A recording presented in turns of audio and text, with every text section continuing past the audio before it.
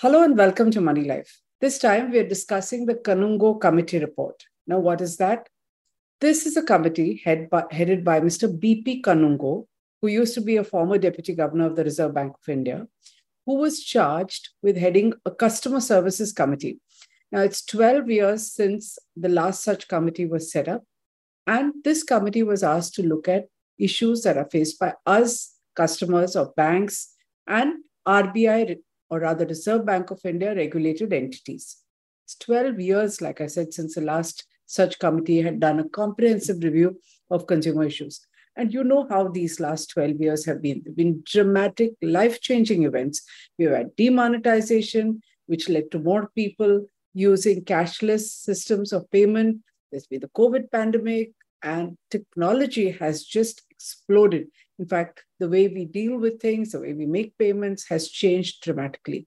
There have been new rules which have been loaded onto us as consumers, but no commensurate responsibilities on banks. To my mind, the Kanungo Committee has done an excellent job. What it has done to start with is that it's saying that consumer issues and grievance redress should take a principle-based approach rather than the present attitude where anything that's not in a rigid matrix, complaint matrix, you can complain about this, but not about that. You can complain at this time, wait for 4 weeks. If you don't do it, it's thrown out. Instead of doing that, they've said, look at the principle of it. Are you treating your customers fairly? This is based on a consumer charter that was set up in 2014. I'm going to come to that later. It's a bit of a hoax, but basically, they're saying, don't take a rigid attitude. Now, if you ask me, the RBI's banking ombudsman themselves are notorious for treating customers unfairly. Why do we pay attention to the Kanungo Committee and what it said? Because frankly, if there's one thing that affects all of us as bank customers, it is what this report is suggesting and ensuring that this report's recommendations are converted into regulations and made applicable. It's a good report, says a lot of positive things that benefit us, but the lobbying starts now. Bankers are powerful, regulated finance companies are powerful. They invariably ensure that excellent recommendations are mothballed and nothing happens. So pay attention. This affects you, and we need to act on it. The bigger battle is further. The first is that you have good recommendations. Now, there are a few things going for us. For instance, the Reserve Bank of India Governor Shaktikanta Das, after a long time, is a governor who is receptive and proactive on consumer issues. And he has also been pretty tough about handing out monetary penalties almost every day. We at Money Life are writing an article which says some cooperative bank or some public sector bank or private bank has been punished with a fat penalty. So this has to apply when they mistreat us, the customers as well. I'm going to highlight a few key points. Remember, they affect you. You need to also write to the RBI because this report has been put out for discussion. You have time until 7th July. I'm going to give you the email address at the bottom. Take a look at what I'm saying. Pick up at least one part of this that you think affects you and write to the RBI because we, the people, are the largest stakeholders. We are the customers. If we don't insist that the system works for us, it's not going to happen automatically and by magic. So what is the first issue that affects all of us? The harassment over KYC or know your customer documents and their frequent updation. You know that accounts are being frozen rampantly, checks are being dishonored, but nothing happens to banks. They get away. Now, really startling revelation in this report is a categorical assertion that apparently RBI regulations just do not allow the freezing of customer accounts and dishonoring of checks, but it's being done with impunity. In fact, banks don't even tell us, and this happened to us at Money Life Foundation, they don't even tell us that your KYC is due for updation and they freeze your accounts. You get to know only when your check is dishonored. The committee has taken note of it. And they say that this is not under the regulations. How is it being done? Naturally, we have spoken to a lot of bankers. We are always told that not us, it's under the Prevention of Money Laundering Act, which is under the Finance Ministry and the Home Ministry. Have they said freeze accounts. What right do they have to say it? We don't know. Bankers have also claimed that every time RBI does an annual inspection, it badgers them to freeze accounts if KYC is not updated. I don't know whether they also ask them, have you written to the customer and show us proof? That is not discussed. Even the Kanungo report doesn't go into these issues. So we don't know where the buck stops. But we want the RBI and the Finance Ministry to clarify this urgently. Meanwhile, take note of it. The regulations say that our accounts cannot be frozen. On the positive side, the report is acknowledging all the problems that we face. So it says, yes, KYC is repeatedly sought, even sought repeatedly for different facilities with the same regulated entity. It says, let's have a central database for KYC within each organization, which is linked to a unique customer ID. Now, I've written and done a video blog just a few weeks ago about whether this unique customer ID or identifier is in fact unique.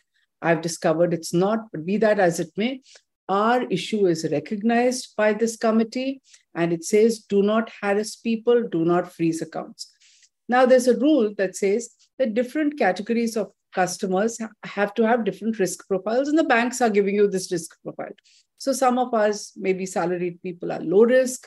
Some people who are into certain kinds of businesses or heavy trading, chances of loss are considered high risk. High risk people have to update their KYC every 2 years, but the low risk ones every 10 years. And none of us know what is our risk categorization. There are some things, if you read between the lines of the Kanungo report, you figure out. One is that the Kanungo report is recommending, suggesting that risk categorization should be done in such a way that people with high salaries should not be called high risk just because they earn a lot. So if they earn high salaries, the amount of money flowing in and out of their accounts is consistent month after month, then they're obviously not high risk, they're just earning a lot of money. If you read between the lines, it means that people like this were called high risk for no reason when they're probably the safest.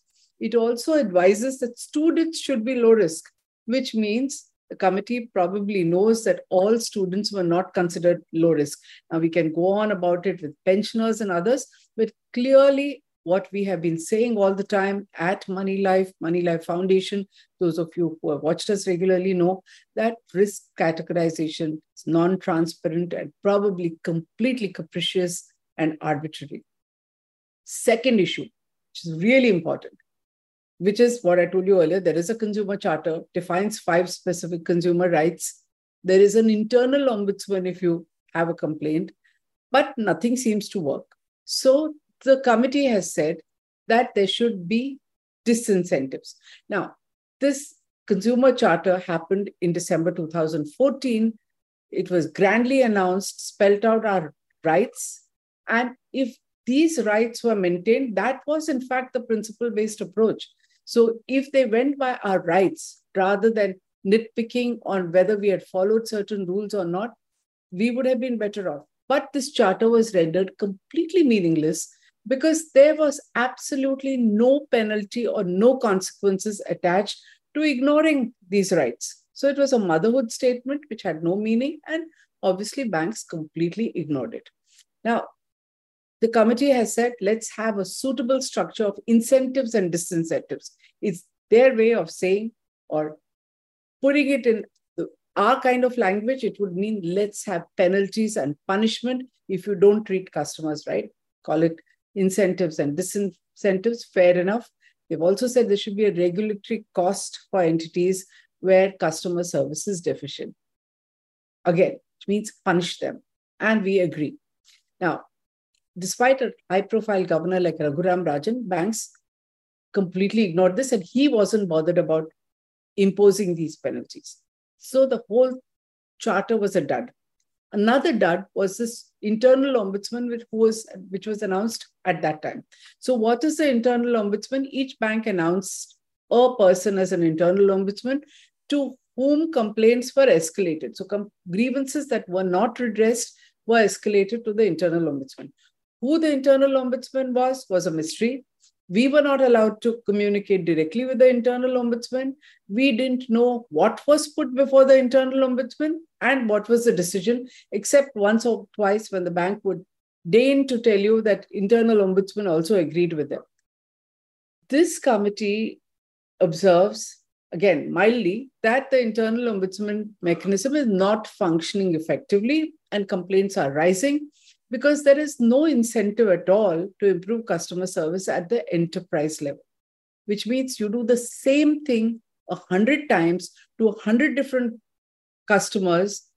And again, there is no penalty. At the most, you're asked to rectify it each time. That means every individual who complains about the same problem gets his or her complaint resolved. There is no incentive, no pressure, or no penalty to ensure that you take systemic action and stop this. Stunning disclosure in the report, which most people, including the media, seem to have missed, is this statement. It says, an overwhelming percentage of rejected, fully or partly rejected complaints are not even being referred to the internal ombudsman by banks and regulated entities before conveying the decision to the customer, which means they're supposed to escalate your complaint. They not only do not resolve it and reject it, they do not bother to escalate it. And the data is quite shocking. For the period from November 21 to 31st March 23, less than 25% of the complaints were actually vetted by the internal ombudsman.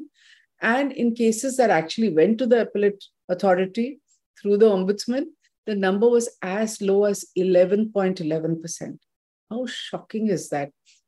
Look at the utter callousness. 75% plus of complaints were rejected without even taking it to the internal ombudsman mechanism. What does this tell you? In a nutshell, it says the mechanism is a miserable failure.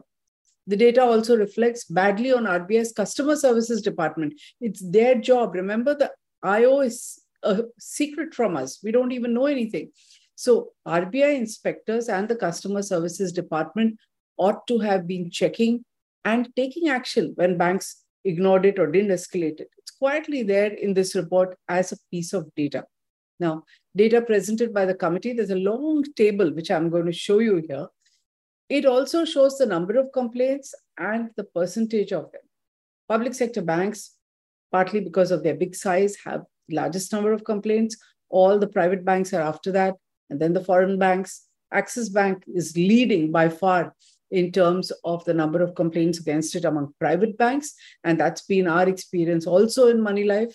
You may recall some time ago, I said we'd closed 8 accounts with the bank because they didn't care about redressal. So here's this table, which we are showing you. Take a look. You can even find it in the committee report, which is available on the net. Now, what should be our view on this internal ombudsman mechanism? In my interaction with the committee, I had pointed out that absence of punishment leads to bad service. And there is no punitive action or disinvestment for bad service and sloppy grievance redress. The committee has 3 suggestions to deal with this. It correctly says incentives, disincentives, which is reward them, give them awards, or punish them when they treat customers badly. Empower the banking ombudsman and the RBI's customer services department to take a class action approach. Like I said, 100 complaints of the same kind, there should be class action, there should be a systemic cleanup, and there should be consequences. RBI ombudsman and the customer services department is supposed to do it. Given their record, I'm not sure how it will work. Third, it thinks that it's all about the internal ombudsman and the compensation. There's a lot of discussion on this. To my mind, it's got nothing to do with compensation. So while the committee says pay them independently, IBA should set up a fund, RBI should set up a fund and pay them, I think when something has failed, just scrap it. So the IO has failed miserably. And to worry about compensation and these small changes is like sticking Band-Aid when you really need amputation. So the committee's own data is showing that it has failed. A framework of penalties and class action is fine. It still needs to be done, but remove the internal ombudsman altogether, not required, waste of time, and it's not working. Just scrap it. The RBI governor, Shaktikanta Das, has had the courage to scrap the Banking Codes and Standards Board of India. This large organization headed by a former deputy governor, retired deputy governor. They could scrap it. It was redundant. It was serving no purpose. IO and these are utopian organizations delivering zero results. I think they should go. We should insist on it. Now, committee has also said that let's have a complaint management system which can do complaints online, track them, give tracking numbers, also track whether they've been resolved. And it's then easy for the banking ombudsman or the RBI to track if there are similar kinds of complaints coming up repeatedly. This CMS system has already been set up in 2019. If necessary, it can be improved. But if you have that system and you have the banking ombudsman and RBI's customer services department tracking it, you don't need the internal ombudsman. And the RBI seems to have forgotten. They seem to be doing these online systems all the time. In fact, there was another complaint handling system set up again by the great Raghuram Rajan a few days before he demitted office. It's called Sachet. Sachet.rbi.org.in. It is supposed to work across regulators, grandly looked at, illegal fund collection or whatever. It's completely defunct, still remains. You can click on this link that I'm showing you and you wonder what it does. It's another dud. Okay, so these dud things need to go. We should ask for it. If it's not working, chuck it out. The third issue that the committee has looked at is again something that Moneylife Foundation has raised. I've talked about this in the past, and you can see our recommendations. It is about having standard operating procedures. It turns out there is already such a system, and these are called model operating procedures, and they are written up by the Indian Banks Association.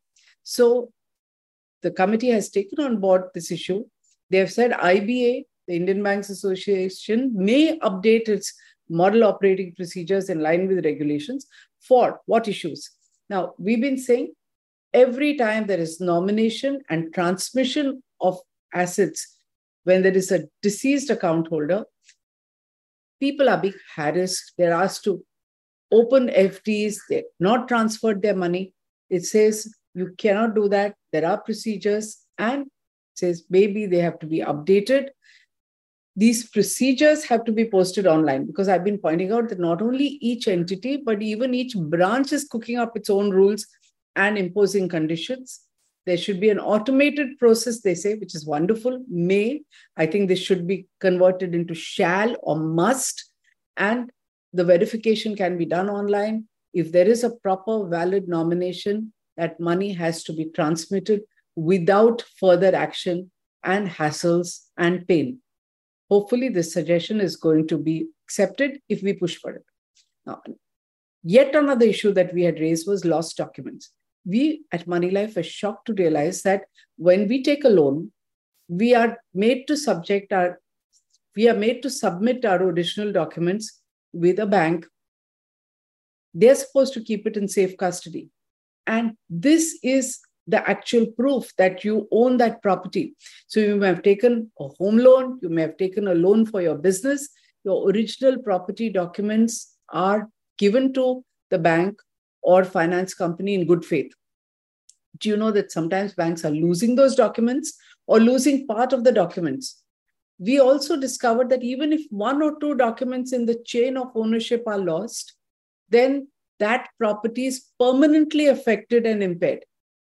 You can get a true copy, you can file a police complaint, but people are reluctant to take that such a property, buy it again from you. Not only that, other banks are reluctant to give loans against this kind of property where there is a true copy or a missing document which has been replaced.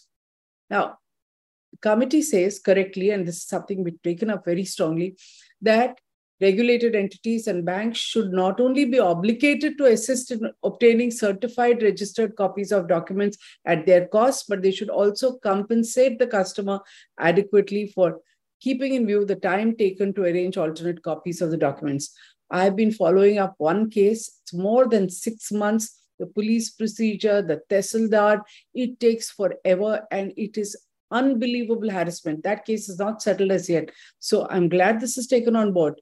If you have a loan, take this seriously. Please write to the RBI about it, because it could be your documents next. Finally, another issue. If you've been listening to us regularly, what happens when you go to access your bank and you fall down, you break a leg, something happens? We've taken up a case of a senior citizen who fell down a ladder because the ladder crashed. and he had to be hospitalized. The bank said nothing to do with us. This is ridiculous. Doesn't work like this anywhere in the world. If you suffer an injury in the premises of your bank or finance company, they are responsible and they're supposed to take insurance. This is called liability insurance. We've done a whole report on it. I've been talking about it long enough. Delighted that the Kanungo committee has taken this on board, and they have said regulated entities must have adequate insurance cover to ensure that customers are adequately compensated, and that bank staffs at the front end must be aware of this. So they cannot say, we'll call an ambulance if you're going to pay for it, which is what they did with the case that we took up. We at Money Life Foundation had gone a step further. In fact, we found out that banks do have liability insurance. It's mandatory for them. They don't have the connect. The staff is not aware.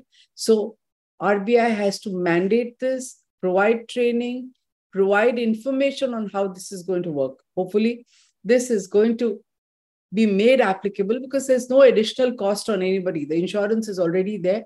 All that is required is the missing link and the training of front-end staff. You and I put pressure, it's going to happen, not otherwise. Other notable recommendations are on issues that we have raised, that there should be a seamless online process for closing accounts as well. So we pointed out account opening is simple. It happens in minutes. You upload your documents and they open a bank account for you, open a demat account for you. When it comes to closing, you're supposed to go to the branch, sometimes the home branch, stand in a queue, saying this cannot happen. Technology should work both ways. Similarly, traceability of action. If all of the onboarding can happen online, why is it that the reverse doesn't happen? Which is that when you tell me that you have written to me and pointed out my KYC needs to be updated, why is there no record? So it has to be a two-way street. The committee has accepted this and they've said, first of all, not only should it be two-way, but physical visits should be avoided. RBI needs to issue directives to make sure this happens. Same goes for mis-selling of third-party products, harassment of senior citizens for life certificates, doorstep services. All this is talked about and usually doesn't work.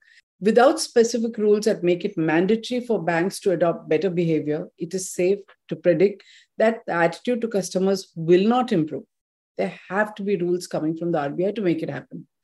So, to close, the Kanungo committee recommendations are the real battle starts now because banks are powerful. They meet the RBI much more often. We customers don't. They will lobby to prevent the implementation because it puts pressure on them and there are penalties for them if they don't treat us well. I have narrated all the key issues. It's now time for you as a customer to do your bit by writing to RBI, demanding implementation of the recommendations in letter and spirit. All you need to do is email your comments to this address, cscommittee@rbi.org.in. You have a lot of time until 7 July 2023. Ideally, since we are pushing this so much, mail a copy to us at foundation@moneylife.in so that we too know that you have written and we can take it up because we then know how many of us as stakeholders have pushed the RBI to implement the Kanungo committee reports. If you agree with this, please spread the word, spread these email IDs so that I have given you complete documentation. In fact, everything that I've said is available in writing. There's a list of our articles. Take what you think works, send it to the RBI, look at the Money Life site, subscribe and share because it's important to all of us. Thank you.